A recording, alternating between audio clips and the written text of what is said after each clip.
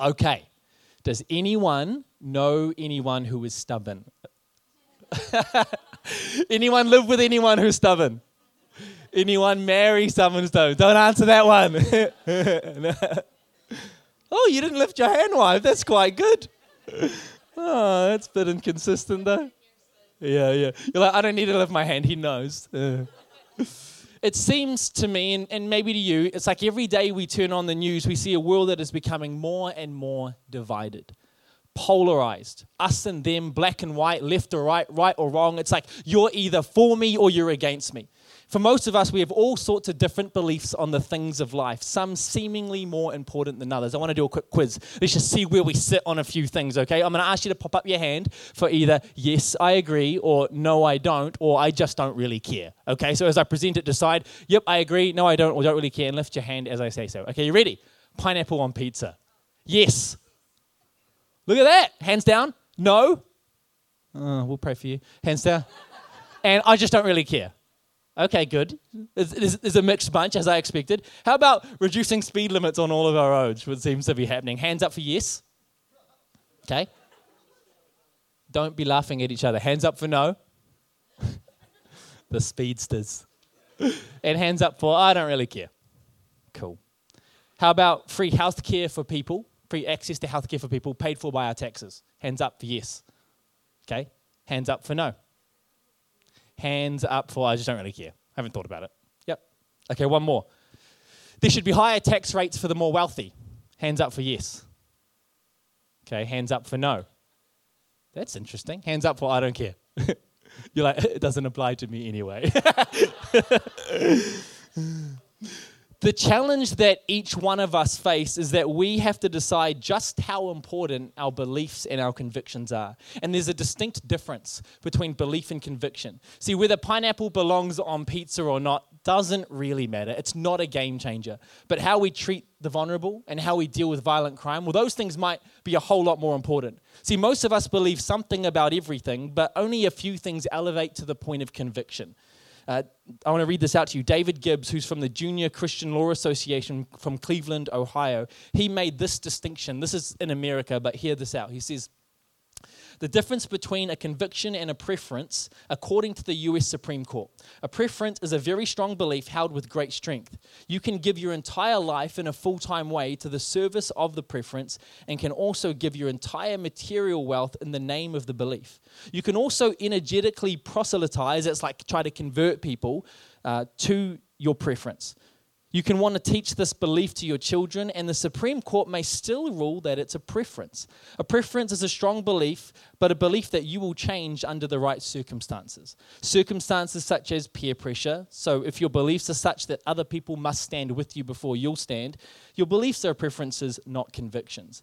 Other pressures like family pressure, lawsuits, jail, or the threat of death. Would you die for your beliefs? A conviction is a belief that you will not change. Why? A man believes his God requires it of him. Preferences aren't protected by the Constitution. Convictions are. A conviction is not something that you discover. It is something that you purpose in your heart. And then he quotes Daniel chapter 1, verse 2 to 3, where Daniel determined in his heart not to defile the Lord by not eating the wrong thing. So this is a Christian guy. He quotes that. Or references it rather, and then he finishes by saying, convictions on the inside will always show up on the outside in a person's lifestyle. To violate a conviction would be a sin. Conviction, where a man believes in his heart that God requires it of him. That's pretty serious, to believe that God would require it of you. I think of the disciples that didn't just believe that Jesus was the Messiah, they were convicted by it. They were willing to die for their conviction. See, most people might stand in the face of opposition for their beliefs. Others might endure ridicule and persecution, but not many people would hold firm to their belief to the point of death if they weren't absolutely certain and 100%. Or perhaps if that belief was not so critical that they felt like it was worth potentially dying for it. The disciples were so convicted that they knew their God required it of them. Like, I'm confident that pineapple on pizza is a gift from God, but I'm not going to die in defense of it. And I'm not going to let it come between me and a friend. I don't believe anyone should be drinking Earl Grey tea. Not a single person. And yet Darcy and I have a box of it at our house for when Shemaine comes to visit. A conviction becomes a stake in the ground for you. A conviction is uncompromisable, and therefore a conviction can cause disagreement, offense, and distance between you and others. And when it does, it's kind of like, so be it. This sounds admirable, it sounds strong, it sounds confident and sure. And while it's absolutely vital that we hold convictions, don't hear me wrong, we should definitely hold strong convictions in our life. I think the world is far too quick to create convictions out of beliefs. We have to be really careful and calculate what we'll hold as convictions, because they will absolutely create divide. They create separation because there's no budging on them. There's no compromise. The more of those things we have, the more room there is for conflict and division. See, the definition of conflict is a state of being free from doubt. Like not just a small amount of doubt, free from doubt. No doubt whatsoever, absolutely convinced, commit my life to it, stand on it, maybe cause division between me and other people. Like it's a stake in the ground. It's serious. It's something that you feel your God requires of you. Maybe you've heard this quote: if you don't stand for something, you'll fall for anything. I think that's true. I think we should stand for things. Otherwise, we get wrapped into all sorts of lies that are around us. We don't know which way to go. We have no anchor. If you don't stand for something, you'll fall for anything. I think that's true. But if we're not careful and we go too far, this will also be true. If you stand for everything, you'll fall out with everyone. Our world would love to have you believe that standing for what you believe in is the most admirable trait of a strong person. And there's definitely some truth to that. But the Bible also has some other views on just how strongly we should hold certain beliefs. And this morning my message is going to look quite different. Usually I would present something and you'd have 3 nice clean points to take away and apply to your life. It's not going to look like that today. I want us to unpack an entire passage of Scripture. I'm going to read it to you, and then I want us to go back through it kind of like verse by verse, 1 or 2 verses at a time. I want to share some thoughts, and I'm praying that God would challenge you, He would encourage you and convict you to live a life more according to His word. Is that cool? So to start with, I want to read the whole passage of Scripture. Sorry, graphics team, I don't have this all together. I've split it up for the sake of our unpacking. So I'll just read it out to you, and then after that, we're going to go through it, and it will come on the screen. Okay, so just listen carefully. This is Romans, my favorite book, chapter 14, from verse 12 to 23.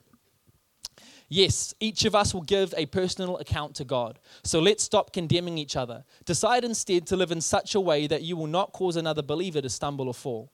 I know and am convinced on the authority of the Lord Jesus that no food in and of itself is wrong to eat. But if someone believes it is wrong, then for that person it is wrong. And if another believer is distressed by what you eat, you are not acting in love if you eat it. Don't let your eating ruin someone for whom Christ died. Then you will not be criticized for doing something you believe is good. For the kingdom of God is not a matter of what we eat or drink, but of living a life of goodness and peace and joy in the Holy Spirit. If you serve Christ with this attitude, you will please God and others will approve of you too. So then, let us aim for harmony in the church and try to build each other up. Don't tear apart the work of God over what you eat. Remember, all foods are acceptable, but it is wrong to eat something if it makes another person stumble. It is better not to eat meat or drink wine or do anything else if it might cause another believer to stumble. You may believe there's nothing wrong with what you're doing, but keep it between you and God. Blessed are those who don't feel guilty for doing something they have decided is right. But if you have doubts about whether or not you should eat something, you are sinning if you go ahead and do it, for you are not following your convictions. If you do anything you believe is not right, you are sinning. Cool? Amazing passage of Scripture, isn't it? There's a whole lot in there. Let's make our way through it, starting in verse 12 and 13. Let me read it to you one more time, share some thoughts. Yes, each of us will give a personal account to God. So let's stop condemning each other. Decide instead, everyone say instead. Decide instead to live in such a way that you will not cause another believer to stumble or fall. So essentially it's saying spend far less time judging others and condemning others and spend more time thinking about how you're living your life. Jesus addresses this in Matthew 7 verse 3, right? He says, you're so concerned with the speck in your brother's eye that you don't even notice the log in your own. He's like, oh, you want to focus on the speck, on the shortfallings of those around you, but you can't even see the log or the plank in your own eye. He says, don't be mixed up on this. You are ultimately responsible for the account that you will give for your own life. Right? You don't get to give an account for somebody else's life as much as we wish we did. We only get to give an account for our own life. So be careful not to get caught up in passing judgment on others. What a shame it would be to be so concerned and distracted by how others are living their life that you never took a moment to reflect on how you are living your life, how you are being a representative and an ambassador for Christ.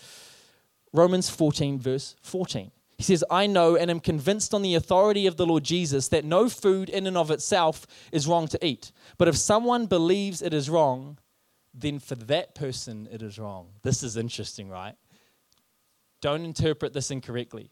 Paul is not saying that there are different rules for different people, because it sounds like the standard of right and wrong is decided within.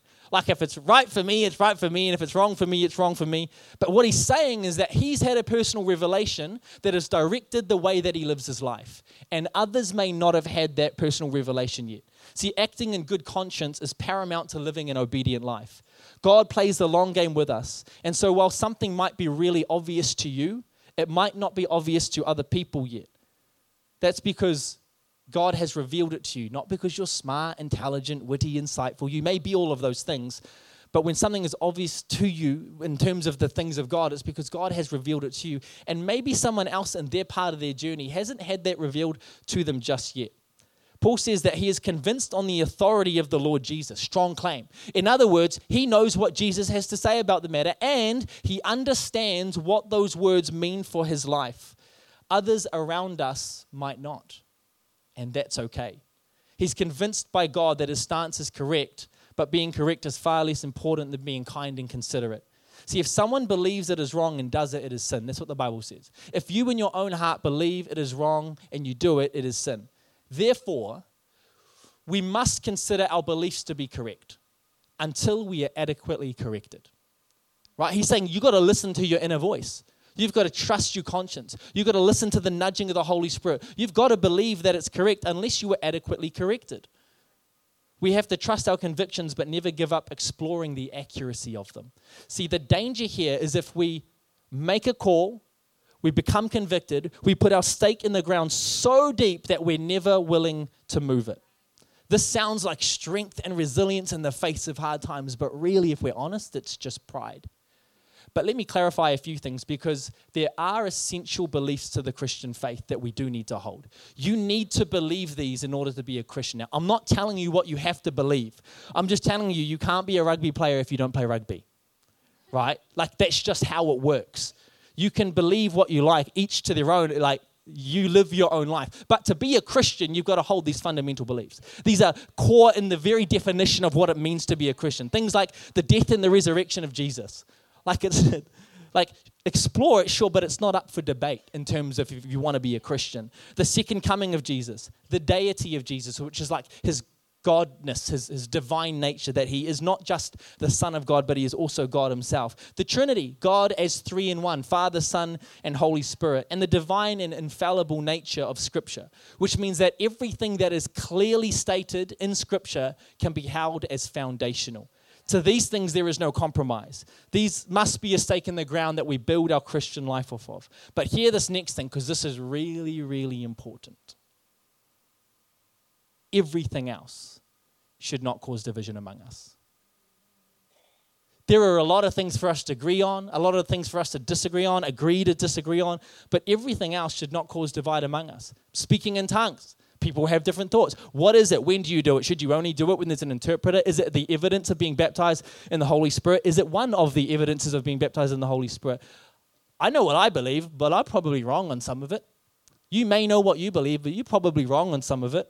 Things like our belief on drinking alcohol, maybe parenting styles, political affiliation. Christians should not be divided because they vote for different parties. You know what? It just means we see things differently. But far more important than that, I assure you, far more important than that is that we are united together by Christ.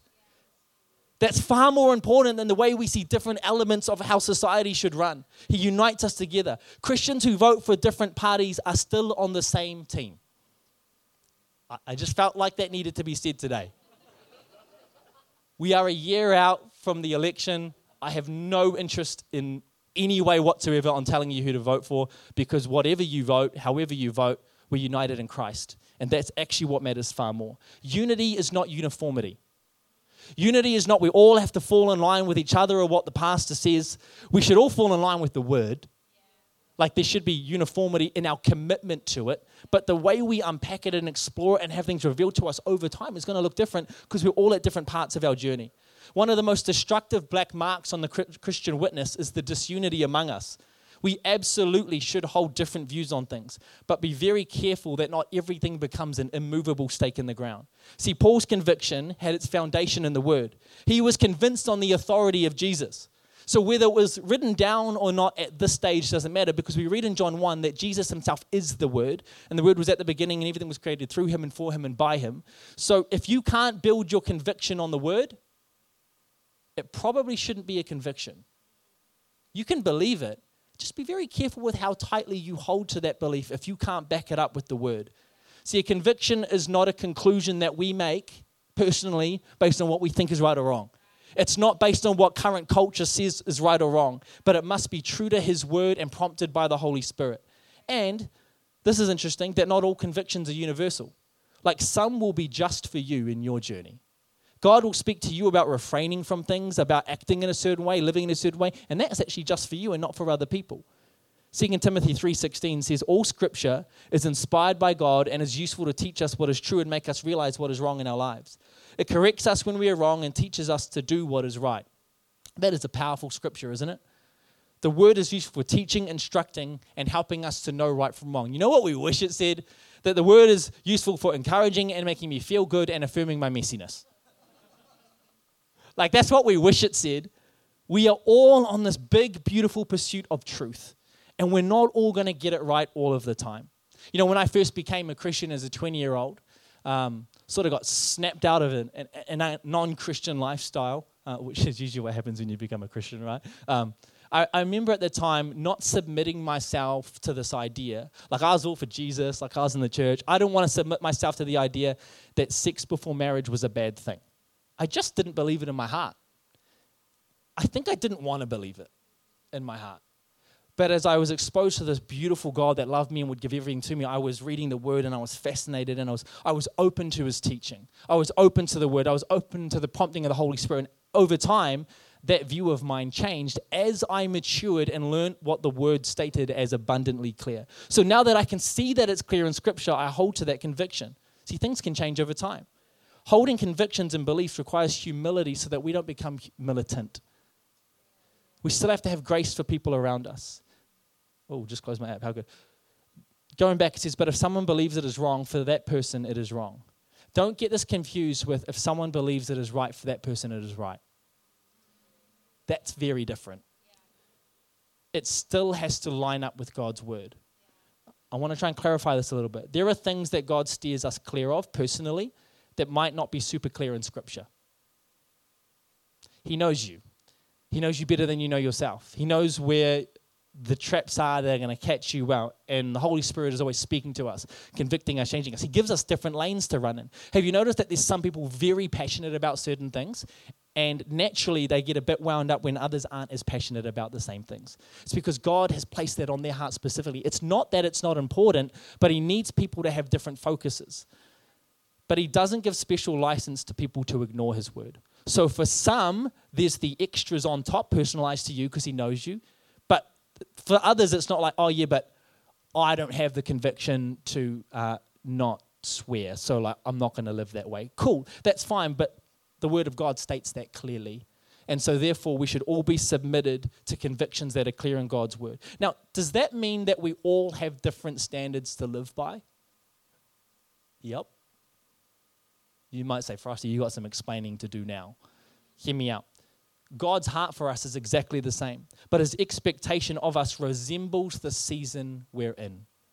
There are not different rules, but He's working on you, separate from how He's working on somebody else. He has the same goal. The goal is the same for all of us. What is it? It's Christ-likeness, that we would represent Christ with our lives. Some of us are just far closer to that than others. And those that think they're close are probably way further than they realize. Don't think, though, that we can walk around abusing that privilege, though. You know where you're at in your journey. As a dad, I expect Boston to be respectful and courteous. He's like 16 months. But when he looks me in the eye, in his high chair, he holds his food over the edge of the tray and drops it to the ground without ever breaking eye contact. While he's being cheeky and he's exploring boundaries, he's not being disrespectful or nasty. He's a baby. Now, when he's 12, I won't accept that. And a 12-year-old might say, that's not fair. I thought the rules were we weren't allowed to throw our food on the ground and the baby's doing it. The fact that you understand that means, yes, you're not allowed.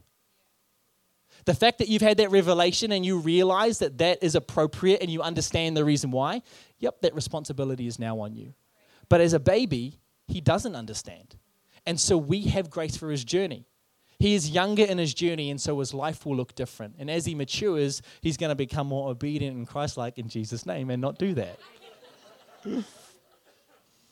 Let me summarize that like this. Every Christian should hold convictions that are clearly taught in God's word. That's why we have his word, to instruct us, to guide us, to transform us. But on top of that, God sometimes gives us personalized ones that are for us to carry and not necessarily for others. Romans chapter 14, verse 15. And if another believer is distressed by what you eat, you are not acting in love if you eat it. Don't let your eating ruin someone for whom Christ died. I read this, I thought, that's serious? Don't let your eating cost someone their salvation. Like, that's pretty extreme. Like, when someone eats microwaved canned fish around me, it's going to cost both of us our salvation. That's unacceptable. We used to have an intern that would come and sit on the step of our office with her microwaved hot fish, and we both hate fish, and you just sit there. I'm trapped. Bless. Being considerate of the spiritual needs of others is far more important than our own preferences or beliefs. And if another believer is distressed by what you eat and you are not acting in love if you eat it, don't let your eating ruin someone for whom Christ died. Darcy and I love watching The Block. We've been watching it for many years. The Australian one's way better than the New Zealand one, but we've been watching it a few episodes behind, so don't tell me what happens. We were watching an episode the other day, and there's this moment where all the contestants come together and they're having a bit of a dinner party, and they're all chatting and they're laughing and whatever. And they're talking about like bad painting. And this one contestant, this lady, she chirps in and she goes, we all know Sharon and Ankur have the worst painting in the whole block.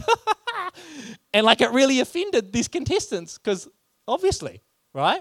She pointed it out to everyone. These guys have the worst painting. Now, these contestants were a bit offended. They walked away. They had a moment. It was a bit of an ordeal. And when this lady was confronted about the mean remark she had said, she defended it. She just said, I just say it as it is. I call a spade a spade. That's interesting. The Bible says that even a fool seems wise when he says nothing. Just because you think it, guess what? You don't have to say it. That's quite a powerful tool that you have. People defend this idea that if they are at peace with it, it doesn't matter if others aren't. And living life with a portion of I don't care what other people think is really healthy. Like I've got a good portion of it. Just not when it comes to what they think about God. What other people think about God as a result of the way that you and I live our life is one of the greatest responsibilities we've been entrusted with. You don't get to make decisions for people. Like ultimately that's on them, but we have been given the task of leading people well. If someone is offended or upset at the fact that I believe Jesus is the only way to find salvation and I'm loving in the way that I present that, then yeah, I am at peace even if somebody isn't. Because the gospel can seem offensive to those that have a closed off heart. But if I hold a certain belief on something like drinking alcohol or watching scary movies or anything else that might lead someone else astray or cause them to stumble, the Bible is clear that I should shut up about it. In fact, not only should I shut up about it, but if I'm around them, I should actually refrain from participating in that for the good of the other person. Let me give you an example. I am convinced on the authority of the Lord Jesus that I can have a beer or drink a glass of wine at home. I'm at peace with that and I have freedom to do it. But I immediately lose that freedom if I'm around someone who would think ill of me as a pastor or my church or the God that I serve. Maybe someone who's recently recovered from a drinking problem is around me. Now, pride would say, well, I'm not going to stop. That's their issue and it's all good with me. You might say, for me, it's not sin. Yes, but it is for them in their part of their journey. And it's clear, I want to go back up to that verse. And if another believer is distressed by what you eat, you are not acting in love if you eat it. And we're not just talking about eating, right? We understand we're talking about anything that would lead someone astray. Jesus says this in Matthew 18, verse 5-6. He says, and anyone who welcomes a little child like this on my behalf is welcoming me. But if you cause one of these little ones who trust in me to fall into sin, it would be better for you to have a large millstone tied around your neck and be drowned in the depths of the sea. It's pretty vivid. Jesus. What's Jesus saying? He's saying leading others astray is a direct violation of the responsibility of your salvation. Leading others astray is a direct violation of the responsibility you have now as someone who has been saved by the grace of God.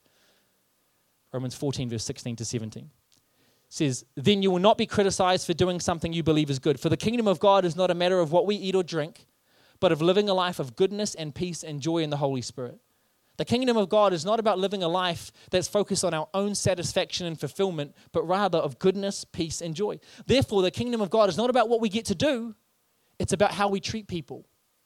It's actually about how we love those around us. Church, let's make sure we're fighting the right battles out there. There are absolutely some battles that are worth fighting. Most things are just worth discussing. Not everything has to be a battle. You know, the most important things in life actually unite us. Of course, we're going to hold different beliefs from other good quality people. That's a healthy thing. Don't just get sucked into the thinking that they're either for you or against you. They can actually just be for you but think differently. They can be on your side but see things from a different perspective. It's been said like this: in essentials, unity; in non-essentials, liberty; in all things, charity. Let me translate. In essentials, in core beliefs, in the things that matter most in life, unity, oneness, same page. It's not really compromise on those things. In non-essentials, the other things still important, just not as essential, not as core, not as crucial. Other things that are important and worth going after, there's liberty, there's freedom. We can explore, we can wrestle with those things together. But in all of those things, it's charity, it's love. Our approach to all of those things is love. You know, my heart is to see us as a church that are in each other's corner, that we have each other's back, that we keep the main things, and we wrestle and discover the peripheral things together. Verse 18 to 21 in, of course, Romans 14. If you serve Christ with this attitude, you will please God, and others will approve of you too. So then, let us aim for harmony in the church and try to build each other up. Don't tear apart the work of God over what you eat. Remember, all foods are acceptable, but it is wrong to eat something if it makes another person stumble. It is better to not eat meat or drink wine or do anything else if it might cause another believer to stumble. It's saying it is better to live your life where you make sacrifices that result in the encouragement and healthy guidance of others. The steps of those who are young in their faith are our responsibility, not theirs. I think of when Boston was starting to learn to walk. What a time. And we've got hardwood floors in our house, and you know, we've got like a few blankets on the couch, just get comfortable, and sometimes they'll be on the floor. Now, I'll pick those blankets up off the floor when he was learning to walk. Now, what I could do is I could just be like, wow, it's all good on the floor. I'm not going to slip on it. I'm not an idiot, right? And it's my house, so I do what I want. I'm at peace with leaving the blanket on the floor.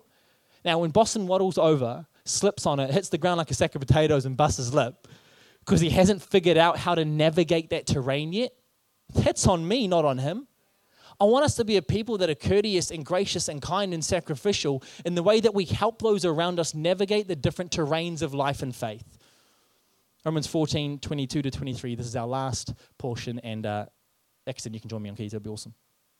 You may believe there's nothing wrong with what you are doing, but keep it between yourself and God. Blessed are those who don't feel guilty for doing something they have decided is right. But if you have doubts about whether or not you should eat something, you are sinning. If you go ahead and do it.